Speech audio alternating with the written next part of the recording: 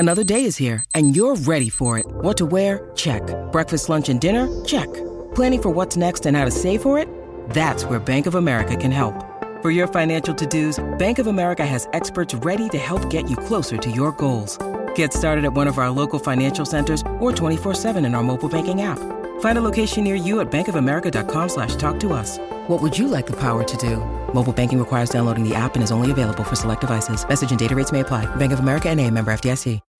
When you need mealtime inspiration, it's worth shopping Kroger, where you'll find over 30,000 mouth-watering choices that excite your inner foodie. And no matter what tasty choice you make, you'll enjoy our everyday low prices, plus extra ways to save, like digital coupons worth over $600 each week. You can also save up to $1 off per gallon at the pump with fuel points. More savings and more inspiring flavors make shopping Kroger worth it every time. Kroger, fresh for everyone. Fuel restrictions apply.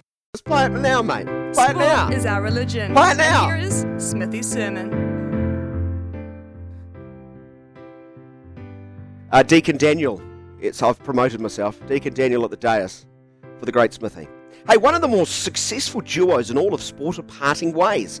So Lewis Hamilton and Mercedes will cease to exist. They're out of breath. They're gone. It's over. Well, as a partnership, that is, with a legendary driver making the jump to A1's legendary Formula One team.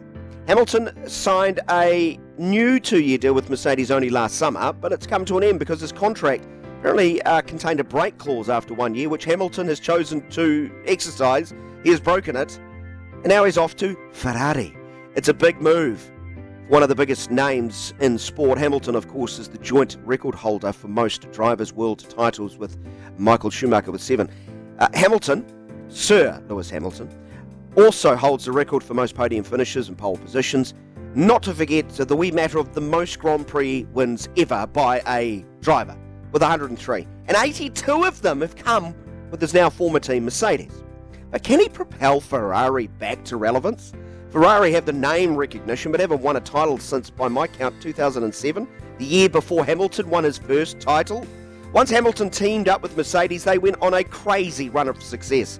They won their first title together in 2014 and went on to win 6 titles in 7 years, including 4 straight from 17 to 20.